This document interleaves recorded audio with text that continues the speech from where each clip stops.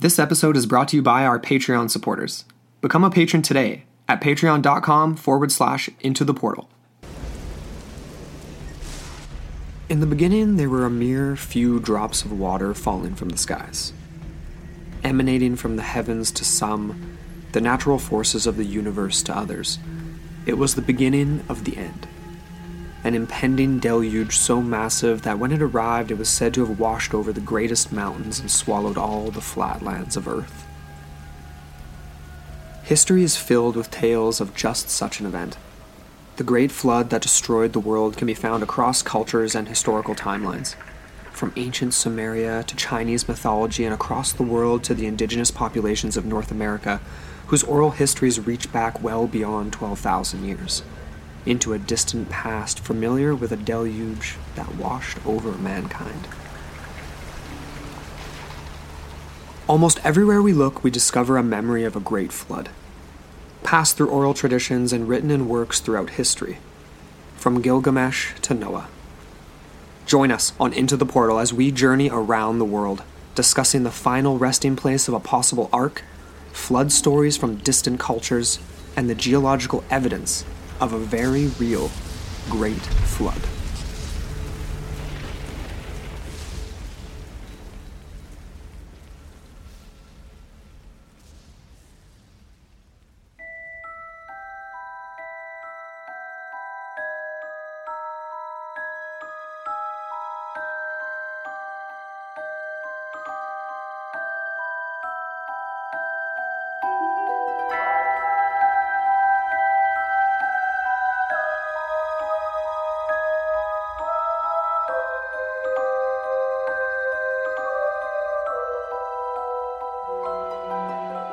Hello, and welcome back into the portal. I'm Amber Ray. And I'm Andrew McKay. And we're back with part 3 of the Great Flood. That's right. It's going to be officially flooded after this part 3. Really, because I feel like we've almost just touched the tip of the, the right? iceberg, so to speak. Which is actually wrong, because we're going to get into a little bit of that. So Totally. Glaciation and all that today. So part 3 is going to be our wrap-up. We're concluding our flood series. Yep. We're going to touch on a few other things. We're going around the world today with a bunch of flood stories. We are. And it's going to be a lot of fun. Before we do that, obviously, we do have our usual housekeeping. Indeed. And so awesome. We saw Darren got his Coffee Gator French press in the mail, safe and sound. That's right. Just in time for the camping season around the corner. Mm-hmm. And I think he's got some epic adventures planned. Hey, like he's right in the heart of what makes BC so awesome. Definitely. As out there in the 100%. I mean, the BC coast is so beautiful. Gorgeous. And he's out on the island. And we need to get out there. Lots of myths and legends too that we haven't yet covered in that neck of the woods in our own home province. So, but yeah, really stoked that Darren got his Coffee Gator and he posted on Facebook and stuff about it, which was sweet. Yep. And you guys can obviously go check out the Coffee Gator stuff too. So Amber's going to give you the... Yeah, well, before I give the rundown, I just want to say, Darren, if you actually end up taking your Coffee Gator on any adventures this summer, please take some photos so you can share them and whatever else, because I love that. It's great for photo ops. I love the little spout. It reminds me of an actual crocodile or gator or something like that. Yeah, no, it really does. Yeah. But as always, you can receive 15% off your Coffee Gator purchase. Simply visit coffeegator.com. Use our promo code QUARK, spelled Q-U-A-R-K. at checkout to receive this discount of 15%. So that's coffeegator.com. Coffee Gator. You guys got it. You guys got it. You got it. I feel like last time I tried to spell it out, I just totally bit it. So we usually do. We usually do when we try to spell things, I feel like. But whatever. That's just that's our jam. Yeah. We got a few new reviews, eh? Yeah, I know. I was really stoked. We had one on Facebook from John G. And he doesn't have iTunes, but he found a way to give his feedback, which we love. And he writes that when he listens, it's as if we're all sitting together having a beer, discussing something fun. Great chemistry. Since I can't read on iTunes, let me present you with the coveted 5 Goblin Award. Congrats. So, yeah, I was pretty stoked on that one. Yeah, that's awesome. And then we also had some from iTunes, too. Yeah, definitely. Well, and yeah, thank you, John. And of course, not everybody has iTunes, so that's totally cool. Like, hit us up. Like, he just sent us a message, which was great. Yeah, right? it was in our forum, I believe. Yeah, love it. I mean, in any way, shape, or form is fantastic. But then I happened to be poking around on just random countries and stuff, and came back to Canada, and I haven't actually checked our Canadian iTunes for a little while, but we had a new one from a guy by the name of Joel McKenzie, and it's titled Well Researched, 5 stars. So thank you so much, Joel. He says, very good. The hosts bring energy, and it's a blast to listen to them talk about myths. They do their research, and they don't just read off a paper. Highly recommended. So that's awesome. We really appreciate that, Joel. Dope. And Thanks, keep Joel. those rolling in, peeps. We really appreciate it. Like, on the US one, it's so annoying because we have like 2 or something like written 1-star reviews on there, but because one person's clicked that review was helpful, it shows up at the top, even though we have like 85 5 stars on there. Annoying. So anyways, but we really appreciate everybody who's I don't like taken getting the hung time. up on that kind of stuff. It's dumb. I find it hilarious, to be totally honest with you. But we also have some other news. So we're going to have a dark week next week because we're kind of preparing for a big move. Amber and I, we're using the Marie Kondo method and saying goodbye to a lot of our crap. So we're getting rid of all kinds of stuff. We're having a moving sale to be announced. No, I'm just kidding. But, well, we actually are going to do a yard sale. I haven't done one of those for a while. If we have any local listeners. I think we have a couple anyway. But we will still have our special Film Friday this week where we're looking at the mini-series Ascension. Okay, we sat down with Chris from the host of A Dash of Science podcast, and we had a ton of fun with this one. But we wanted to make sure we gave you guys some time to check it out because it is like a 6-part series on Netflix. So it's a little bit more of an investment than just checking out an hour-and-a-half film. Oh, Netflix? I believe it's on Amazon. Oh, Amazon as well. Okay, cool. Awesome. I believe. I haven't actually. So yeah, make sure you guys go check that out because it is a really cool sci-fi series, and we'll be releasing that on Friday, despite not having the regular episode released. So yeah, we've got a lot of work to do, so we've got a lot of cool things in the mix for you guys coming up. So we just want to make sure we're focused on it. Exactly. Yeah, we've got a lot going on. It's been a lot to keep up with. Definitely. But and we do have other exciting announcements. Stay tuned for the next week or so. We're going to be announcing our March Patreon exclusive. So we've got a brand new full length and a brand new mini-sode coming your way this month for our patrons. Love you guys. Nice.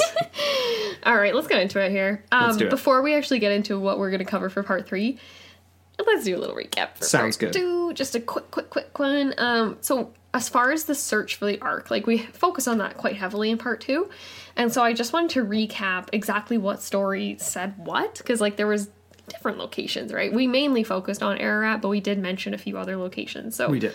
Just to reiterate, Sumerian version, which is the earliest known version of this sort of Great Flood mythology or story, says that basically the Ark went to rest on flat land as it dried. And some people say that there's not really a location given as far as a mountain peak, but some people do point to Bahrain. Bahrain. Bahrain. Amber's been mispronouncing that all week. Bahrain, I've been saying. Which is not it. Not Bahrain. It's Bahrain. Anyways, so some people think that in the Sumerian version, it actually points to Bahrain. And in the Akkadian version, it states an actual mountain. It says Mountain Emush, which has been translated as Mountain Seir. Yes. Which is, again, right in that sort of nexus of what we know today as Turkey, Armenia, and then Iraq. Kind of right in there. Yeah.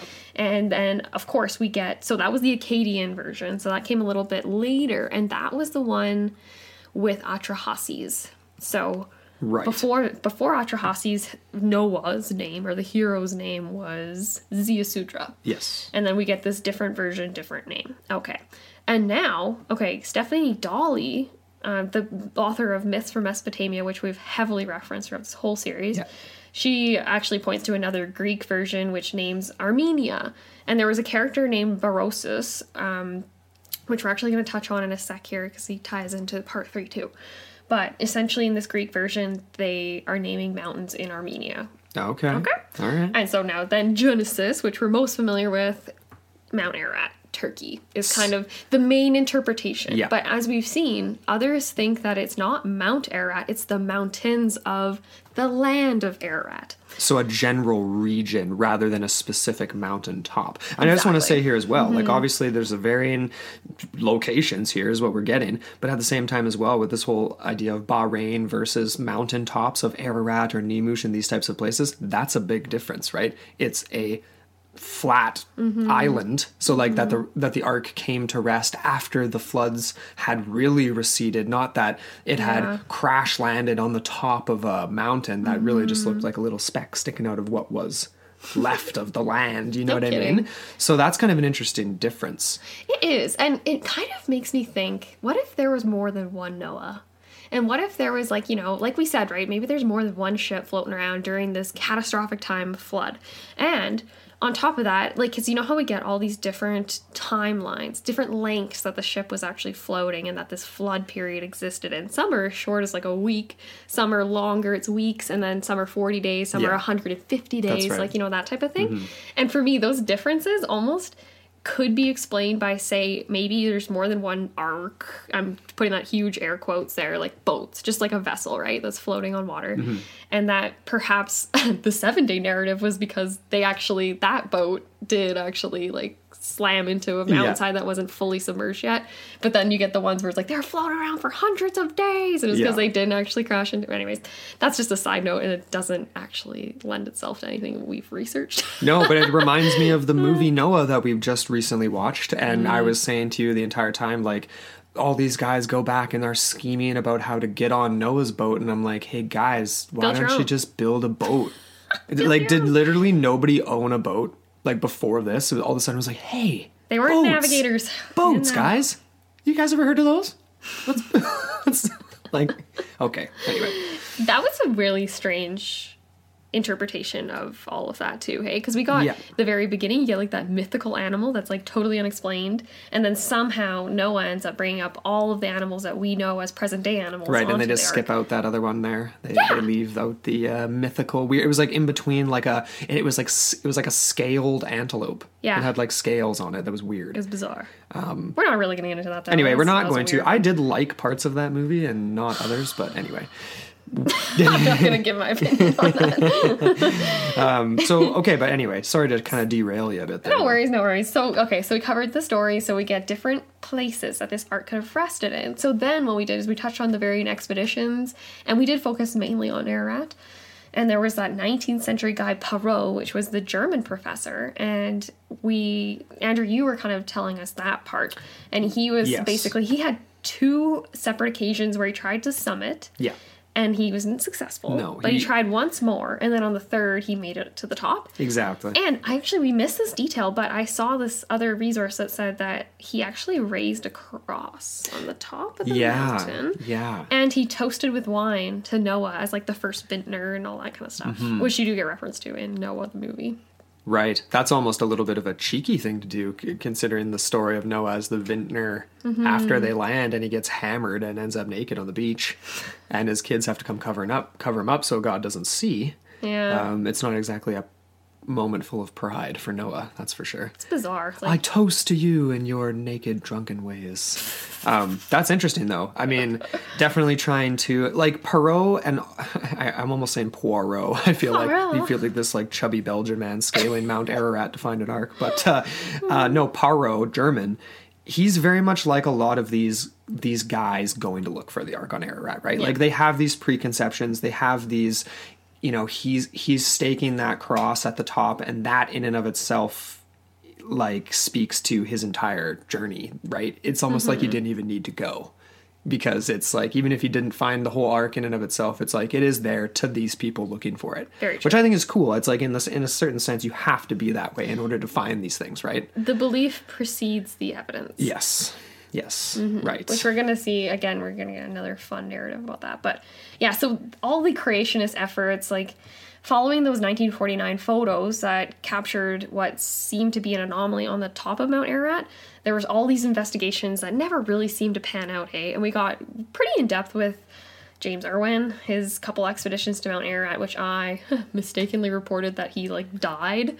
He did not die from his injuries on Mount Ararat, but he did die of heart failure. Very young. He at a died young super age, young. yeah. Yeah. Mm-hmm. Yeah, we mixed that up with, I think, another guy who fell. There was a guy who did fall and die, but he wasn't as like prominent of an arc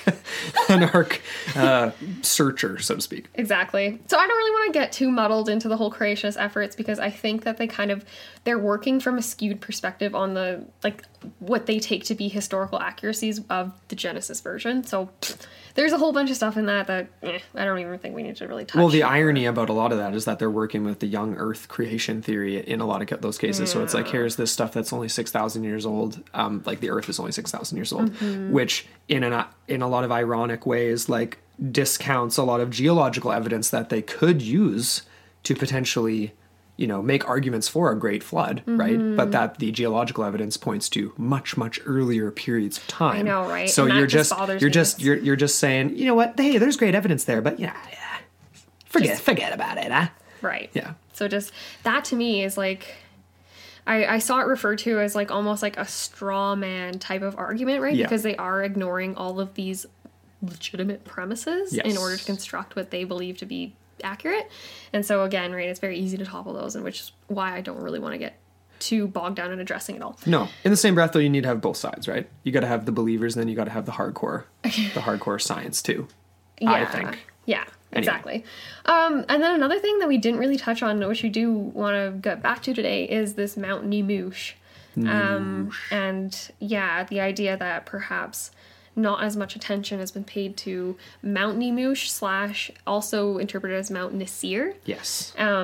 But we'll touch on that again, because apparently, just a lot of people go to Mount Ararat. They don't go to these other places, which is bizarre to me. But anyways, before we get into all these worldwide flood narratives, there are a couple of searches that we actually didn't cover in part 2. And one quick mention, just before we get into this one that's really entertaining, is the fact that apparently in World War I, pre-Russian Revolution, there were Russian aviators that were going over this area, flying over, and they actually sighted what they thought to be the Ark. Really? On Mount Ararat. Mount Ararat. So one specific peak, the peak these guys have been, okay, crazy, yes, all right. So the Mount Ararat, not mountains of Ararat. Right. And so the story goes that the Tsar actually sent an expedition, the results of which were subsequently destroyed during the revolution. Oh, man.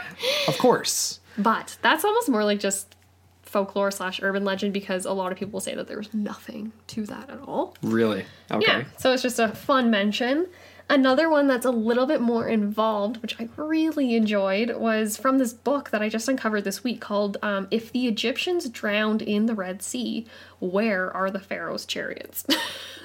And it's exploring the historical dimension of the Bible. It's by a man named Benjamin Adedin Skolnick.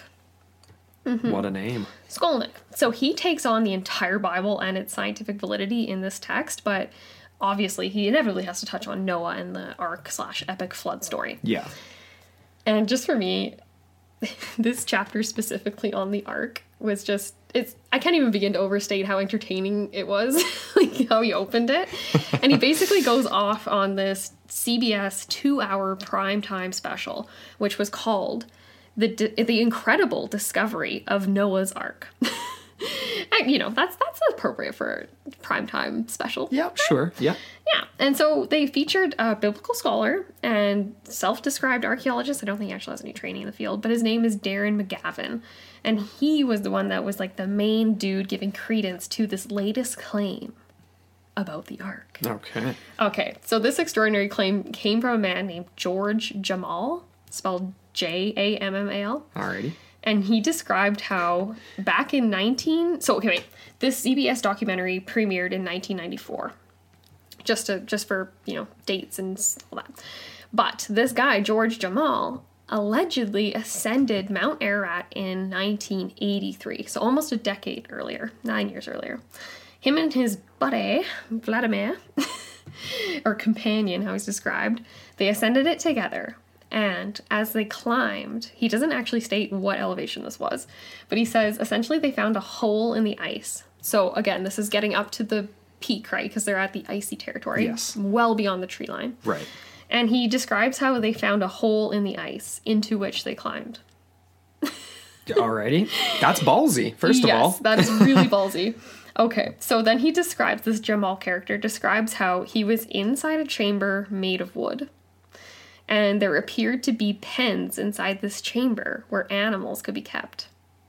And so in his mind, this affirmed to the pair of them that they had indeed found the Ark, encased in ice on Mount Ararat. So they began taking photographs and collecting evidence, including a single chunk of wood. Okay. But tragedy would strike. Dun, dun, dun. So apparently his buddy Vladimir, which only has Vladdy. one name, Oh, poor Vladdy. Bad Vlad, Bad Vlad. he tripped while he was taking a photo of the scene.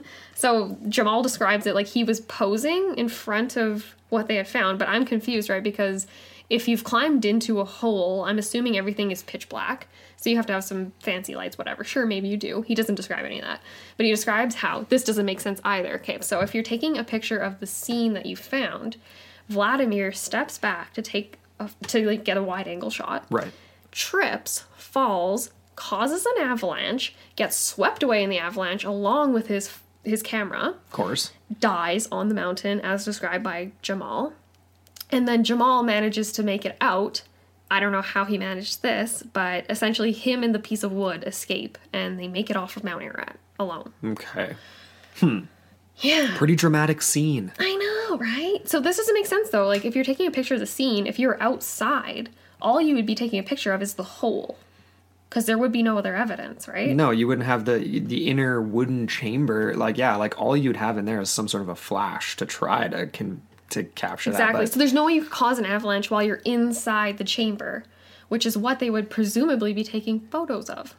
So again, I mean, you would take photos of the entrance as well, obviously. True. You try to document everything, but it does seem a little... Yeah, Convenient? it's a little... Well, yeah, I guess. Yeah. It's kind of one of those reverse convenient things, right? Because it's like, oh, hey, he's dead. But yeah, that is convenient.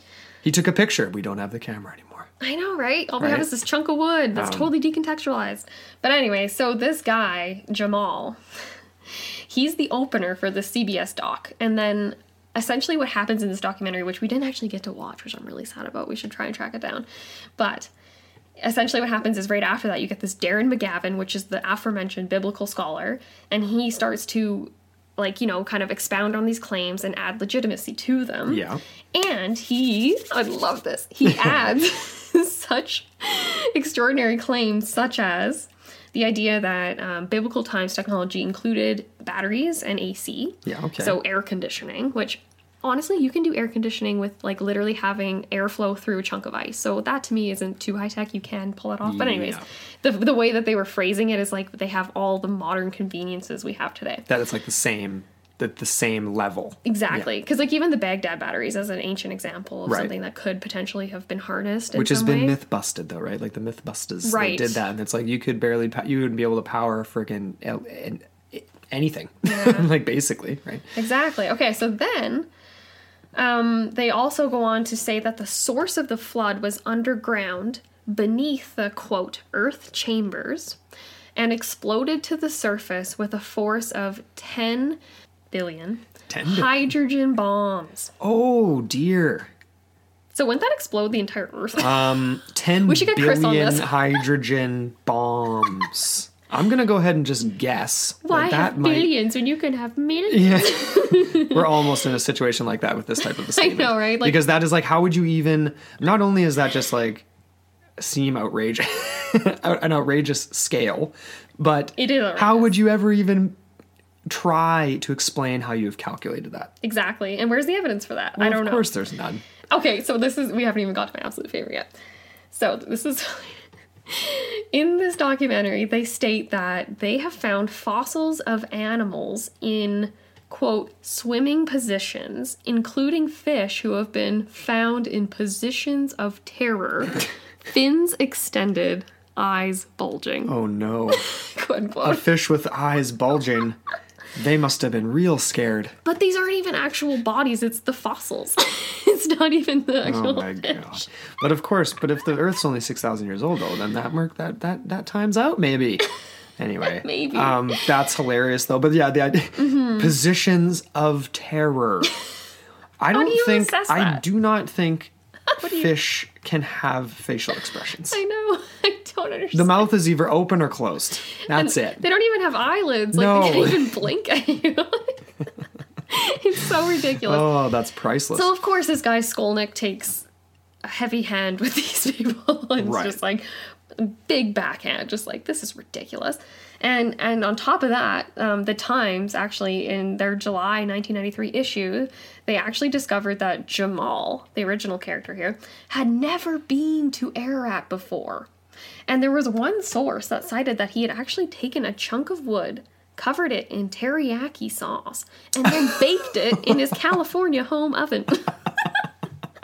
They're like, the researchers are looking at it being like, this piece of wood is really making me hungry for some reason. Like, It's got that tang. I just want to take a man. bite out of it. just like, that's ridiculous. That's pretty funny. So isn't that I just loved this guy's approach to it, because he builds it up, right? He makes you seem as if maybe this Jamal guy actually did do this, but then it's just like, boom, just like Yeah. totally takes the legs out from under you. Yeah. And then he goes on to kind of make a case for why the location of Mount Ararat is really a misinterpretation of the biblical text.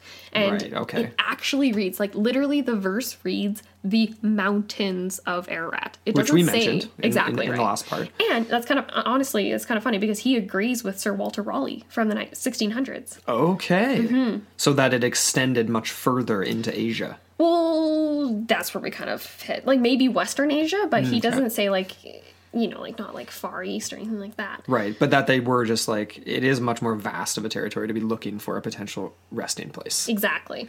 So then Skolnick, he actually brings this guy, Mr. Umberto Casuto, who is another modern commentator, kind of a skeptic, but more of a researcher, right? He wants to take this seriously. And he again points the idea that this specific text from Genesis it connotes a mountain that's unspecified in the lands of Ararat versus Mount Ararat. Yeah.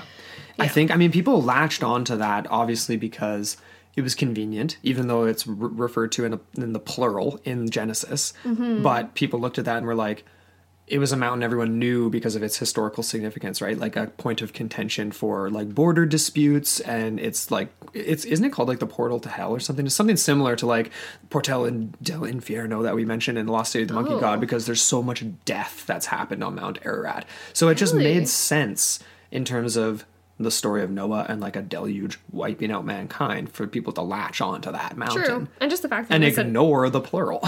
well, yeah, and it is such an awesome, impressive mountain. When you Right. look at it, it's like, how It's could big. you not? It's one of the tallest in the world that people go to as like check off their mountain climbing list. Exactly. Yeah. So anyway, Skolnick then kind of goes on to say, like, I have the quote from him, and he's talking about exactly this misinterpretation and where another location could have possibly been. So he kind of says, history and tradition, this is quote, history and tradition misinterpret Genesis by limiting the ark's landfall to the smaller Araxes Valley area included in the Mount Ararat region, rather than the Urartian regions or the mountains of Urartu as described in Genesis. Okay. The Hebrew term Ararat, as it is found in the Bible, is the equivalent of Urartu. So the Assyrian-Babylonian name of a kingdom that flourished between the Aras and Upper Tigris rivers. Okay. So this is referring to a biblical area that Yes. can be interpreted as the lands of Ararat. Interesting. Yes. So this is getting into the lands of Ararat. It's like because originally when I was thinking about it, it'd be like you're just thinking geographic territory, but this could also describe something even more significant, like Yeah. That's so cool. It's a region, and it literally is in the very nexus of this region we're talking about, right? The Mesopotamian floodplains, Right. the sort of, the Turkey, Armenia, and Iraqi/Syrian, like that Very whole cool. area there. The okay. Fertile Crescent. the crescent. The crescent. Indeed. So then the Skolnick guy, he's very level-headed, and he goes on to suggest several different places and several interpretations of where the Ark may have come to rest according to these earlier Babylonian and Assyrian traditions, which is kind of what we've taken as as the crux of the meat of the story, you know what I mean? Like, Genesis just came later.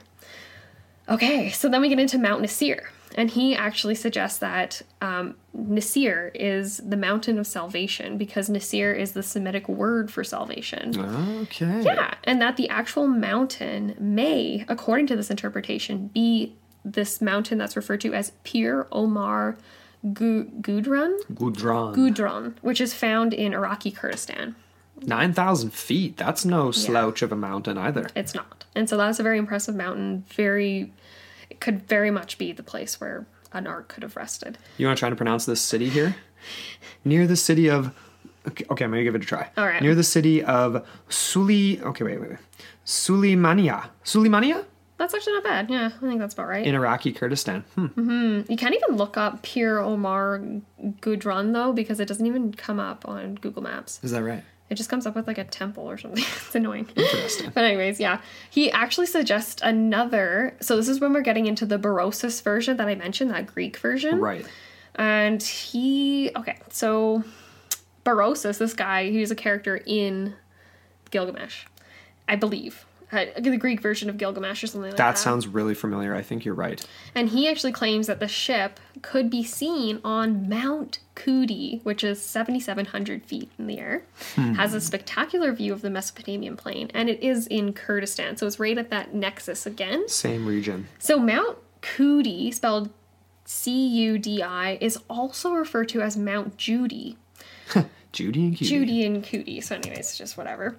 But if you look up Mount Judy, you'll actually find it on a map. And this is interesting because it's approximately 200 miles south of Mount Ararat and has a lot to back it up. Okay, so in the Quran, this Mount Judy or Kudi is supposed to be Mount Ararat. And it still lies within the biblical region of Ararat. And so I can't remember what it was. There was some interpretation or some wording that actually Mount Ararat and Judy or Kudi were actually the same. Okay, but that potentially doesn't mean that the Ararat we now believe to be Ararat is had this alternate name, but that this actually could have been a different mountain altogether. Exactly. Okay. Exactly. And this Mount Judy or Kudi is also famed for many archaeological sites around the mountain, in and around the mountain area. And, well, okay, the Turkish word for this is Kudi Dog. And so that's where you kind of get Kudi, Mount Kudi versus Mount Judy. But Judy is interesting because it is Arabic for highest. And many Islamic scholars believe that this is the true Ararat mountain because of such. Interesting. And there's local tribesmen that refer to a boat on the mountain, high up in the mountain chain, still resting on what they call Al-Judi, which is just Mount Judy or whatever. Yeah. So what do you think of that? I think that that's absolutely fascinating, and it begs the question as, are there other expeditions that have happened that we just don't hear about because we're in the West and we are just so like hammered with the Genesis version of the story that all the like when you go to look for documentaries on the Great Flood, which we have done obviously for this series, we've watched probably at least 4 or 5 different documentaries spread over probably 40 years from the 80s till now. Yeah. All of them are focused on Ararat. All of them are focused on Genesis. None of them mention the Akkadian, the Babylonian and Sumerian versions of the original story. Exactly. And no one is proposing any other possible locations. No. And it's funny that you mentioned, like, oh, what if there's other expeditions? What if there's other news headlines that we just don't know about? Apparently, in 1949, this was from this book, oh my god, what's the name of it again? It's by Skolnick, but anyways. Okay, we'll come back to it. It's okay. It's all good. But he cites 2 Turkish journalists that claim to have seen a 500-foot ship resting on the mountain of Kudi or Judy. This was 1949. Kind of a weird date, right? Because of the flyover, the AV, those photos that were taken the same year of Mount Ararat. Definitely a strange coincidence, timing-wise. Another interesting point, too, just to back this location up, is the fact that there's this Arab historian. His name's Al-Masudi, and he was around in the 900s. So 956 is when he died, AD. Okay. And he reported that the spot where the ark came to rest could be seen in his time. And he names Judy. So where? Okay, we need to make an expedition to. I mean, I don't see us going into that region of the world anytime soon. But if I had an Iron Man suit and I could just Scooty Puff Junior my way over top that mountain and get some photos or something, that would be sick. But that is absolutely fascinating though, because it's just one of those classic situations of like, it reminds me, we just watched Raiders of the Lost Ark 2 with just that classic line, like, they're digging in the wrong place, right? Like maybe people are just flat out looking in the wrong place for this type of evidence. Right? Okay, so we've got two different ones here. So we've got this Mountain of Salvation, which is this Piramal Gudron, which is in Iraqi Kurdistan. And then we get Judy, again, which is also it's in Armenia.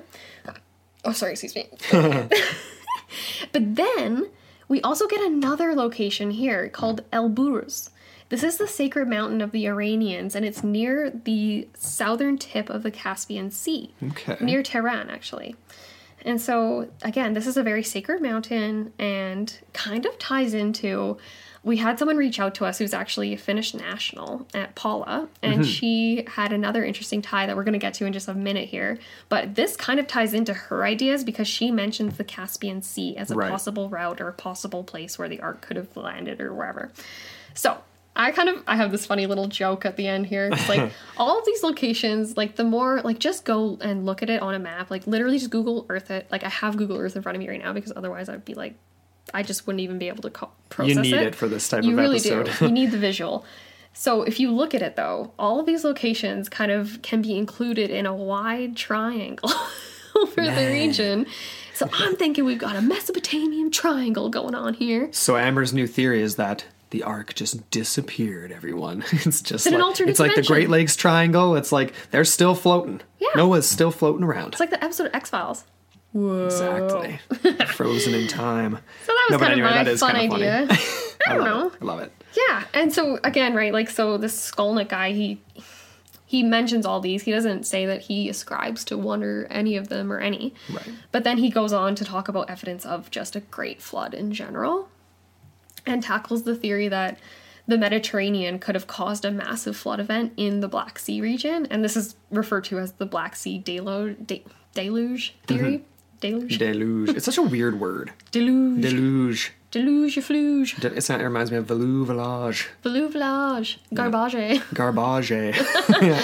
Just pronounce it like it's French and it sounds a lot better. Yeah. But he kind of goes on about this Black Sea deluge theory.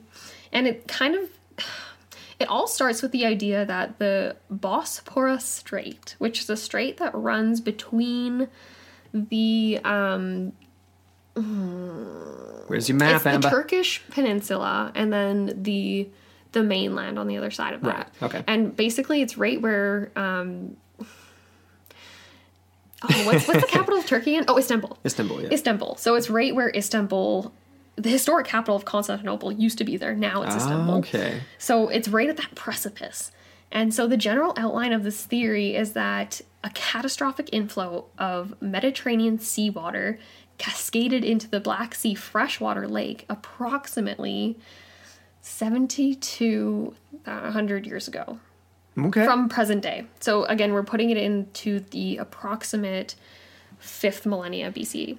Interesting. Okay, so we can work with that for certain flood stories for sure. Mm-hmm. Anyways, so the general outline again. So it kind of goes off of this glacial meltwater theory. So right now we're experiencing a period of warming, or right now, like in that particular moment. That time. Exactly. So they kind of have this theory, and this was put forth in 1997 by a man named William Ryan and Walter Pittman and a bunch of their colleagues.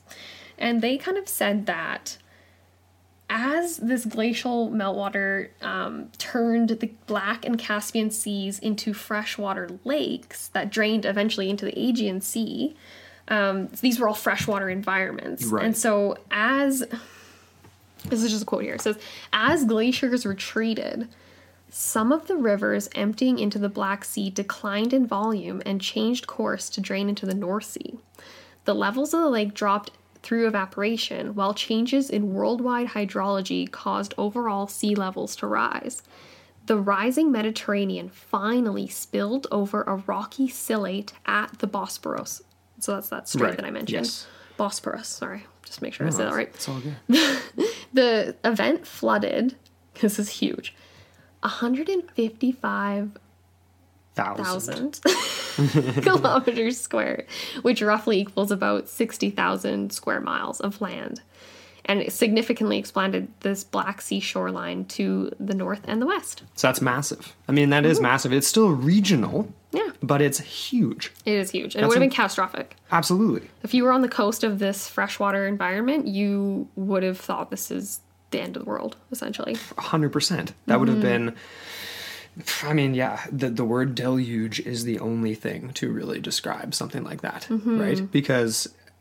Just think about it, right? It's such a narrow opening. So if you get that, it's almost like a naturally occurring dam that just breaks. Exactly. And then you just get this massive... It would have been like a tsunami. And that is a that is a reoccurring thing that is going to come up again later in the theories and evidence section of this episode, because that has happened more than once. Let's just say that. Yeah. And in more than one place. Exactly.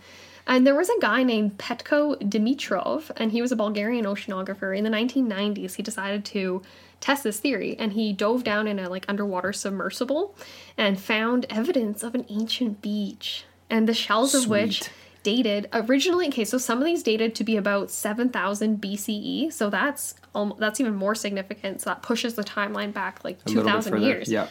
But they also found evidence of a marine environment that quickly overtook a, quote, long-established freshwater system. And so they collected shells from all these sites. There was a lot of sites, and they were focusing on the north end of the Black Sea.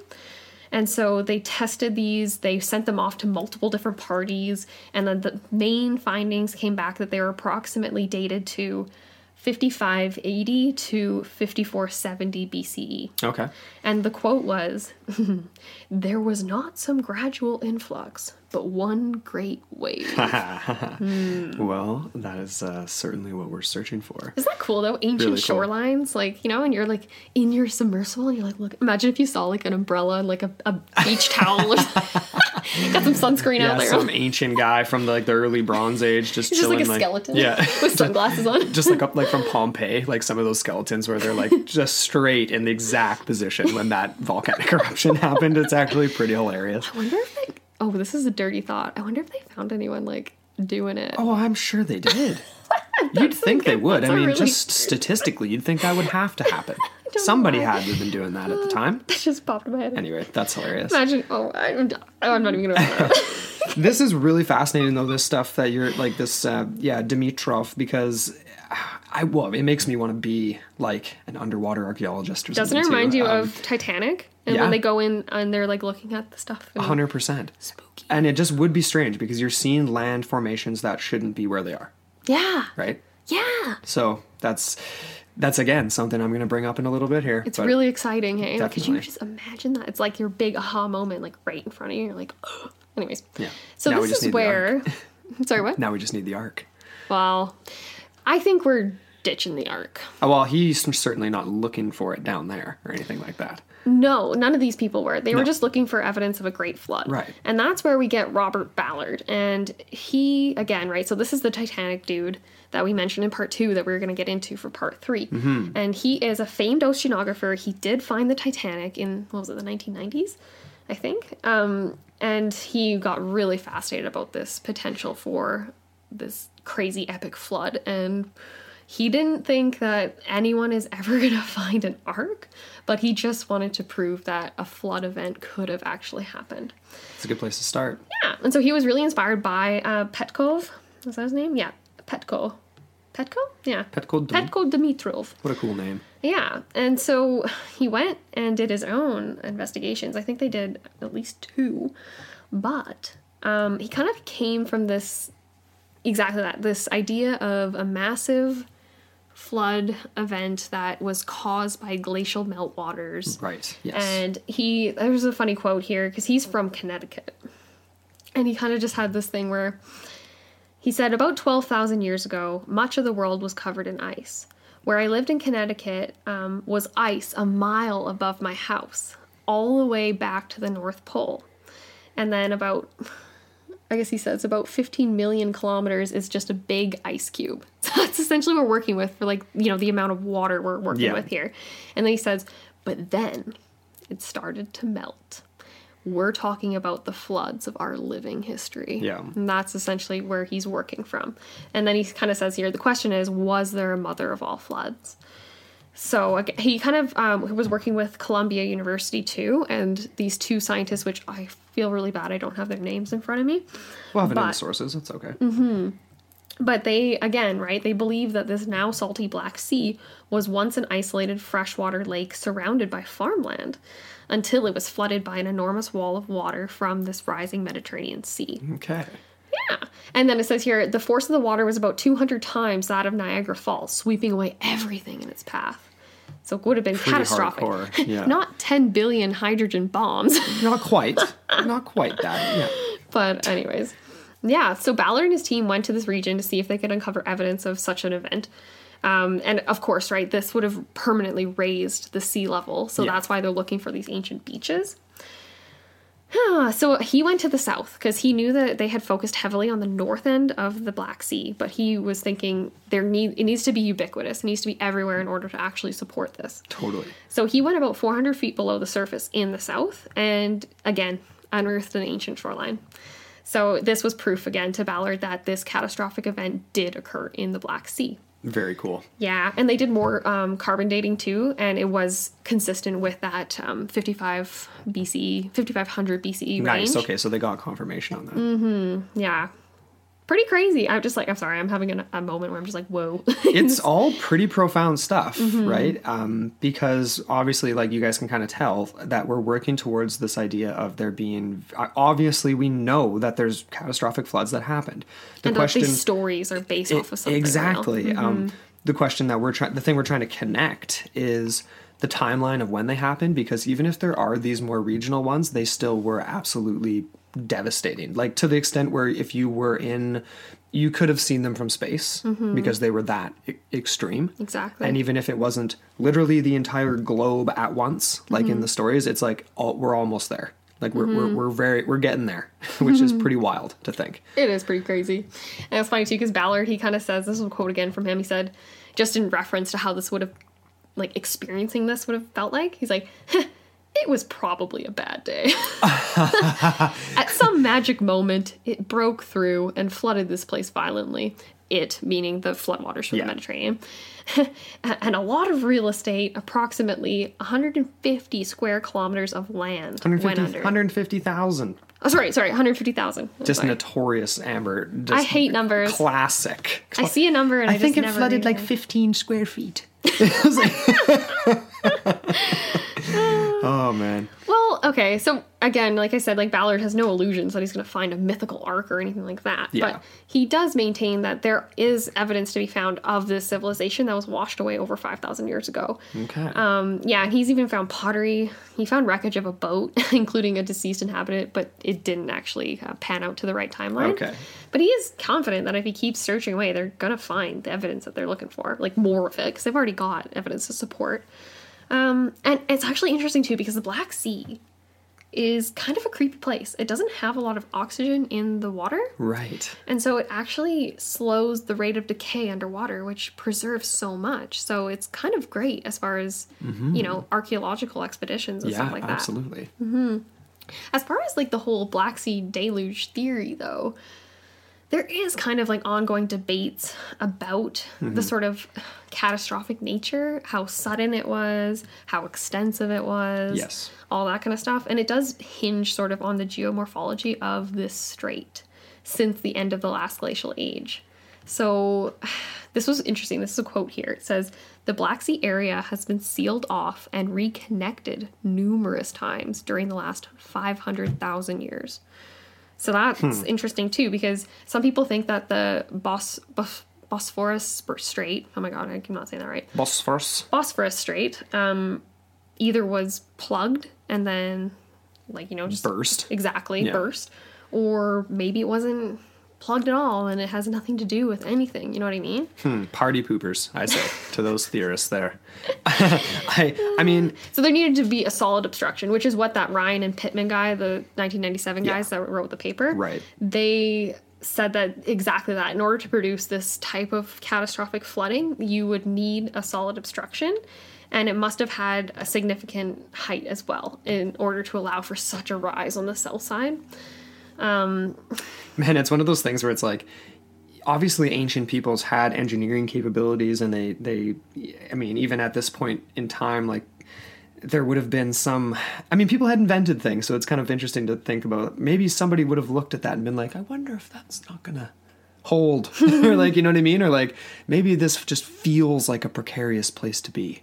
You mean like on the other side of the strait? Yeah, like If if you had ever traveled or heard stories of people, like whoever, nomadic peoples, and like just seeing the landscape and where water is, and that it might just look like it's not, that it's a precarious place. You know what I mean? Like, True. Anyway, that's just a thought. I mean, obviously this is very unpredictable type stuff. Like, it's such massive geologic scale. It's kind of hard to say. It's hard. I really just want to go and see what it actually looks like. Yeah. Like, if you're in if you're in Istanbul and you like can you see across the strait? Like, how big are we talking Right. here? And to me, like, maybe if you have events like, you know, like in the springtime when you get flooding, you get rising waters, you get logs, you get all sorts of like solid Just debris. Exactly. Like, so could this be potentially blocked up by debris over time, and then Quite possibly. who knows? I don't know. I'm not an expert. This was another quote, though. It says, a large part of the academic geologic community also continues to reject the idea that there could have been enough sustained long-term pressure by water from the Aegean, so from the Mediterranean side, to actually dig through a supposed isthmus. So some people think that it was an actual solid land, like an isthmus, so it wouldn't have even had the peninsula, or Right, not so- peninsula, sorry, the actual strait going through. Right, so that they would have actually straight carved out the rock. Yeah, exactly. So that was another idea too. But it's very interesting. There's a lot to it, and I feel like we could even dedicate a whole episode just to talking about that. We strait. almost could. No doubt, no doubt. Not today. Not today, no. Let's move on to flood myths from around the world. We are just about to hop into some flood myths from around the world, and I cannot wait. I've been waiting to talk about this with you guys for a while, and I'm excited we've too. got some Chinese mythology, some North American mythology. We're heading over to Australia. We're heading to Finland and some other crazy stuff. But before we do, we have a little break. A little coffee break. A coffee break, courtesy of Coffee Gator. So take a sip of coffee, and we'll be right back. Are you a coffee fiend like us? Then Coffee Gator is about to become your new best friend. Coffee Gator is creating products that are simple to use, made of quality materials, and have a beautiful aesthetic. Oh my god, that pink series is amazing. It really is. But, of course, there is something for everyone. Coffee Gator will up your coffee game whether you are an instant coffee fan or an espresso addict. Seriously. They've got every accessory under the sun, from stainless steel canisters, pour-over systems, cold brew coffee making kits, and insulated glass mugs. They have the tools you need to make your best cup yet, including helpful tips and tricks on their website. So, simply use promo code QUARK, spelled Q-U-A-R-K, to get 15% off your purchase at coffeegator.com. That's 15% off your purchase using promo code QUARK, spelled Q-U-A-R-K, at checkout. So visit coffeegator.com today. Start drinking better coffee with Coffee Gator. And we're back. So, like I just said, we're heading into some other mythologies from around the world that talk about a very similar event. Cool. And before I even dive right into it, I just want to say, because like the pseudoscientists and the hardcore like believers in the global flood happening all at the same time use this as evidence in and of itself, right? The ubiquitous nature of flood stories. They're everywhere. So that must mean there's a global flood. We're not really saying that, but at the same time, I don't want to say that that's outright pseudoscience. Like, when you do see commonalities and similarities in mythologies and in people's oral histories, there's significance to that. There's something tangible in that. Oh, yeah. And it speaks to more so... For me, it doesn't speak to exact parallels across cultures, but it does speak to the importance of such events in people's memories, in collective memories, but then also, oh my gosh, what was my other point? Oh, I did have another side point to make before we actually get into the, into these. Sure. Like you mentioned, like some people use this as an argument for a global flood event. Yes. Other people will flip that on its head and be like, actually, no, all of these mythologies around the world are from missionaries that have spread the word of the original Genesis. Exactly. Yeah. So that, again, I feel is a misinterpretation. Yeah, I agree. But anyways. So we're starting in ancient China and Chinese mythology, the Gunyu. So it's basically, there's multiple flood stories in Chinese mythology. This one is the most prominent. And this particular flood myth is said to have occurred in and around the time of the rule of this emperor named Yao, Emperor Yao. Cool. Who some actually believe to have lived to be over 100 years, in and around 100 years. So not quite as long as the pre-Diluvian patriarchs, so to speak, but still kind of in that realm of like, you know, much earlier period of time where people shouldn't have been living to be that old, but he's living to be into the triple dig. He's living to be like 3 times older than the average. Wasn't it like 30 to 34 something like range? that, right? Yeah. Here's where his rule was roughly 2,333 BC to 2,234. So we're a few thousand years off from some of these possible other flood myths. But it does kind of tie into when they were written down, though, as far as the Sumerian version, because they said it was roughly 2400 to 1700 BCE that was written. Exactly. So, yeah, there could be some discrepancy there. Like, did it actually happen much earlier? Yeah, written down, same time. Solidified or consolidated at this time. Exactly. So could this be the same flood? We don't know. But this is how the legend reads. And I actually... I pulled this from an Ancient Origins article, but this is the actual written legend of Yao. So, okay, after the flooding began, he sought the advice of his advisors, the Four Mountains, who told him to appoint his distant cousin Gun to control the floods. So there's a lot of magic and mythology to this story, right? Gun accepted this and chose to steal Zarang, which is basically in this myth is this self-expanding soil that they used that was given to them from the supreme deity in order to actually build dams to try to prevent this flood. Cool. So anyway, magical soil. Right. But of course they wouldn't hold, and eventually they collapsed into basically this massive deluge, right? 9 years later, but it didn't wipe out all of man. Okay. 9 years later, Emperor Yao resigns in shame, and he appoints another distant relative recommended by the Four Mountains, these gods, Shun. And Shun becomes co-emperor, reorganizes the kingdom to better deal with the flood, because it was almost seen as this, not something sent by the gods to punish, but more of a natural thing that they had to deal with. Like the earth, the powers of the earth, right? Almost more of the ideas, the elementals and things like that. Ooh. So he was still unable, though, this guy, to hold off the floodwaters. And for 4 years, how does this go? And then for 4 years, they continued to rise. So he continued his efforts, claiming that the hard work of the people to build the dams, like basically like slaves, essentially, building dams, dikes, and embankments. And they would eventually gain control of the floodwaters.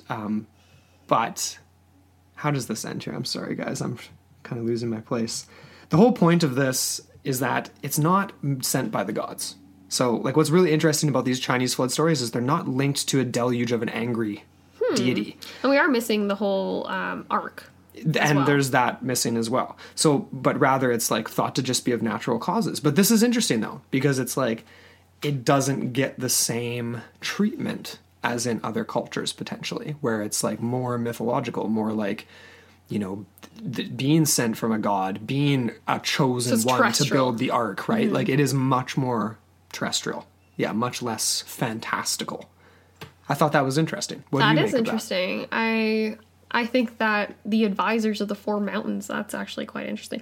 And the idea that man's fixes, right? This idea that the soil that he steals, I'm not sure what sort of implication in, like, you know, like as far as morality or anything like that, if there's anything to deal with that. But to me, what this speaks to is the futile efforts of man at the forces of nature, which kind of plays into Noah and the flood story, where it was like the evils of man and whatever. But we don't get that sort of moral implication here. No, and we don't get the entire wipeout of the world, like the man, like, you know what I mean, like the whole Earth population. No, like it's not sent for that reason. And it's the same. Is it sent though? It's not really sent. Well, exactly. It's just yeah, exactly. That's the idea. Like it isn't sent by a god. It just kind of happens. And this sort of shows up in other Eastern traditions too. So like in Hindu belief and mythology, in their texts, the Satapatha Brahmana, Probably not pronouncing that correctly. They mention a great flood story similar to this Chinese one. With an ark or No ark. no Noah figure? No Noah figure. So I'm not really, so I decided not to focus on that, basically. Just great deluges in Yeah, general. like, just wanted to mention them because it's spread throughout the East, as well as throughout Asia, too. So I wanted to focus on the Australian Aboriginal legends because they're really, really, really interesting. Before we get into that, though, like, I'm just curious, too. Like, did you get into, like, the story starts with after the flooding began. So we don't really understand what the cause is. Yeah, it just starts to rain, great rains, and the rivers start to expand so it's a and great swell. rain. So again, coming from the sky, then it's not coming from below, right? The earth chambers is what one guy said or whatever. you have to imagine that this would be a part of rising sea levels too, though, this myth, right? Yes, Inevitably. because this is at about, what did you say it was again? It was 33 BC, 3300 BC to 2300 to 2200. Yeah. Oh, dyslexia, man. A little bit dyslexic. Yeah. So, okay, well, that's interesting, though. I do think, because if we're going to get into the whole idea that this was from the last period of glaciation, which approximately ended about 11,000 years ago, and then you get these slow cumulative melts, I could see that, because you know how China is, like, a lot more, it doesn't have those, you know how, like, I'm looking at the coastline in my head, like, you know, like how, like, the inlets and everything, like, China is a lot more rounded. It doesn't have a lot of those crazy mountain like features, but maybe it does, though. I'm just trying to, my brain isn't going anywhere right now. Sorry, folks. I'm having a dead end, and I'm just, That's all good. I think we should move into the Australian Aboriginal legends here. Okay. Because there's many stories in the oral tradition of the Australian Indigenous population, which goes back a ridiculously far time. Like, we talked about it even with the North Sentinelese possibly being there for 60,000 plus years, similar with the ancient peoples of Australia. But their stories tell of rising sea levels, which in fact is supported by geological evidence in Australia. So again, no written languages. So these Australian tribes, they pass their heritage and culture all through oral tradition, right? And this goes back to post-glacial shorelines, like, they can point to islands that no longer exist and name them for when they were there from 20,000 years ago. It's pretty bizarre. So what we get in these stories, of course, like I said, is great flooding, changing life as they knew it. And of course, that's going to be something that ends up getting passed down and stays the same. I think that's the key. That's really crazy about this, is like how a story, like, you know, when you go to a party and you do like the chain story, like you whisper in someone's ear and it goes along the way. These stories have stayed the same for 30,000 plus years or more of oral tradition. It's kind of crazy. Things don't change that much. That speaks to consistency in the memory, collective memory. So this, I pulled this information from The Guardian, but really interesting. So Sunshine Coast University marine geographer, a guy by the name of Patrick Nunn, and the University of New England linguist Nicholas Reed, they've been working on kind of looking at 21 different Indigenous stories in Australia across the continent and trying to sync up the events, like flood events that have occurred between 18,000 and 7,000 years ago, when they know the sea level rose by 120 meters. Okay. So they're trying to match up these oral traditions and try to tie them together. So the stories all described permanent coastal flooding. Very significant.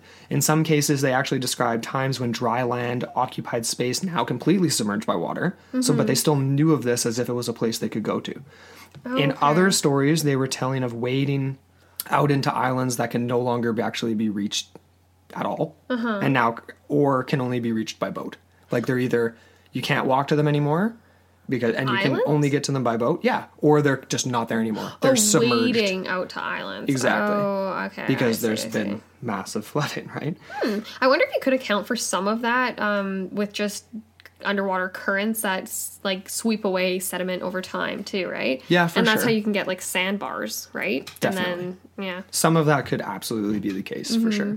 But the majority of what they're finding is essentially larger spaces than that. Like Right, it okay. wouldn't account for And it. the one question I had for you when you first brought this up is like, oh, so wait a second, if they're pointing to islands like in the water that are no longer there, do we have evidence? Have people gone down and like dive down to see if they can find evidence of people living on these submerged landforms? Absolutely. Like I don't have any names right now, but essentially, yeah, like these are real landforms, and there's hundreds of them off the coast that were there before, and were either spots for fishing or just were there. We're just noticeable landmarks. Yeah. Used to be there. Now Joe it's Blows not. Island, now it's gone. Yeah, which is absolutely insane to Yeah. think. Like, yeah, you're not just your great grandfather, but how about 50 to 100 generations back? You know, like it's or more. It's crazy.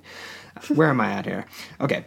So some of these stories are factual accounts. Like there's one around Port Phillip Bay. So this is near Melbourne, and the indigenous peoples around there talk about the loss of their kangaroo hunting grounds, which actually existed where the bay now exists. And of course, there's bones and remnants of, you know, like their arrowheads and things like that at the bottom of this bay, where it was a dry kangaroo hunting ground for these people. Okay. And they still know of it. It's just absolutely insane. That's interesting. The more I think about it too, like I can't remember, but years and years ago when I was in a geography class, they talked about how a lot of Australia, I think it was the northwest part of it, was actually fully submerged under a sea and didn't emerge until about, oh shoot, I don't even want to give an estimate because I can't remember, but I do remember that because like what we're talking about here is not like a catastrophic flood event that's like a big tsunami tidal wave. What we're talking about in this particular case with Aboriginal Australians is permanent, like you said, permanent coastal flooding, so just a general rise in sea levels, like we're kind of seeing today. Yeah, and we're going to see in the definitely. next 50 to 100 years. They do have some crossovers into the Noah-esque Genesis stories and stuff like that. So, like, some of it is seen, of course, as being allegorical. So, like, their ancestral deities being angered by potentially, you know, misbehavior of the group and punishing them by sending, you know, getting rid of their kangaroo, you know, territory by sending the sea to swallow the land. So the moral element. Right? So there is moral elements to it. There's another example from an 1859 report that was actually produced for the state government in the area. Which state would that be? What's, oh my gosh, we've done so many episodes in Australia. State of Victoria? Would it be Victoria? I don't know. Anyway, let's just chuck it out there. Wesley, you can let us Oh, know. near Melbourne? I think Melbourne's in Victoria. Is it? I think so. Okay. So the state government described tribal descendants recalling when the Bay of Port Phillip was actually a kangaroo ground. So this was the official document that when they first like sort of like kept a record of what these people were saying in 1859, which is actually okay. kind of neat. And then of course looked at it later on. But so these peoples known as the Garindjeri people, they tell stories of a character called Ngunnawiri. Super similar, but which is essentially this ancestral character that is just super mythological. And in one of their stories, this character chased his wives until they sought refuge by fleeing this kangaroo island, which they could do mostly by foot at the time. But he angrily rose the seas, turning the women into rocks that now jut out of the water between the island and the mainland, as the legend goes. Assuming this dark tale is based on true, like, geographical landmarks, right? Yeah. But it was originated at a time when seas were about 100 feet lower than they are today. Interesting. So, which would date the story to around 10,000 years ago. 10,000 years ago? Okay, cool. You know what that reminds me of is like the Moses parting the Red Sea kind of thing, and the idea that, because like the way, this Ngunnawiri character chased his wives until they sought refuge by fleeing to this island. So they're on the mainland, they flee to an island, which is one of these islands that you can wade to, right? Okay. Exactly. So they're wading towards it by foot. Yes. When he decides to angrily make the seas rise. So he's almost like a demigod, seemingly. In a way, and this is obviously kind of similar to the Genesis. Like, someone's pissed off. You know what I mean? Yeah, that's interesting. But I like this, how the women were turned into rocks that now jut out of the water. Yeah. So, oh my gosh, what does that remind you of? It reminds you of the Watchers From and Noah. Very much so. The God's angels. a dick, man. I don't like God. Well, the Old Testament God is. I'm going to hell. Well, we were just joking from the we watched an episode of It's Always Sunny in Philadelphia when they're on the ship. Oh. Yeah, I've been putting battery acid on the back of Frank's cross to make him think he's a demon. Yikes! And Frank's like, ha, I might be Satan. Oh my god, It's too good. I love Frank Reynolds. Got a little sidetracked there. Let's talk about the Tiwi Islands. Sure, because this was another one. There's a whole bunch, but this is another one I pulled up. So this is another group of Indigenous Aboriginal Australians, and they talk about the mythological creation of Bathurst and Melville Islands that are off Australia's northern coastline. And this is from an article by a guy by the name of John Upton from the Scientific American Journal. It's just I've heard of that journal. guy. Yeah. Yeah. So, okay, so they used to... Okay, where am I at here? So they told a story, mythological creation. Yeah, okay, so of Bathurst and Melville Islands off Australia's northern coastline where they live. So the legend is essentially of an old woman is said to have crawled between the islands, followed by a flow of water. And it is interpreted as a settling of what are now the islands, followed by a subsequent flooding around them, which the researchers calculated would have occurred around 8,200 to 9,600 years ago, according to this article by John Upton. So about 7,000 BC. I feel like this, like a woman crawling between the islands and stuff like that. I feel like there's almost like some metaphors of like birth there potentially, and like creation and like things like that. Oh yeah, definitely. That actually ties in quite beautifully to one of the Finnish myths that I'm going to bring up in a second here. Oh, okay. A lot of this though, like I feel like we need to reaffirm the notion that all of these, because some of these are more so just creation stories. Water is centrifugal to a lot of creation stories, obviously. Yeah. It's almost like the embryonic fluid in some mythologies, that type of thing, right? If you will, sure. Exactly. Like even of the world, right? It's the embryonic fluid of the world, like if you want to think about it like that. Yeah. Metaphorically speaking. But the important part to reaffirm for me is the fact that none of these were imparted by Christian missionaries onto these indigenous groups. These are from their traditions. Exactly. And I get bothered when Christians try and take all the credit for people's creation stories. It makes me mad. So it happened a long time before. It really did, yeah. So this is cool, right? Because this, again, Tiwi peoples, this is a very beautiful creation story. I really appreciate it. So we get these oral traditions talking about a geological record. Yes. Like that's the key here, right? Rising waters. It's not just the story that's been changed and passed down from culture to culture like we've seen with some of these other flood stories, right? Going from Samaria into Babylonian, into the Genesis story. Like this is just before that even potentially, or in and around the same time, but not related. It's similar but not related. So I see this as a difference between the styles of storytelling in some cases. Like that's one part of it. And the possibility of this actually being the same flood, but dramatized in some accounts around the world, less so in others potentially. Like when we were talking about the Chinese believing it to just be these natural occurrences of the world. Whereas in these other stories, it is God sending. We have to wipe out man because it is punishment. There's morality attached to this. Just going back to that Chinese thing too, I feel like I didn't really reiterate myself properly. Where I was referring to the coastlines, like the different geologic features, whatever, but.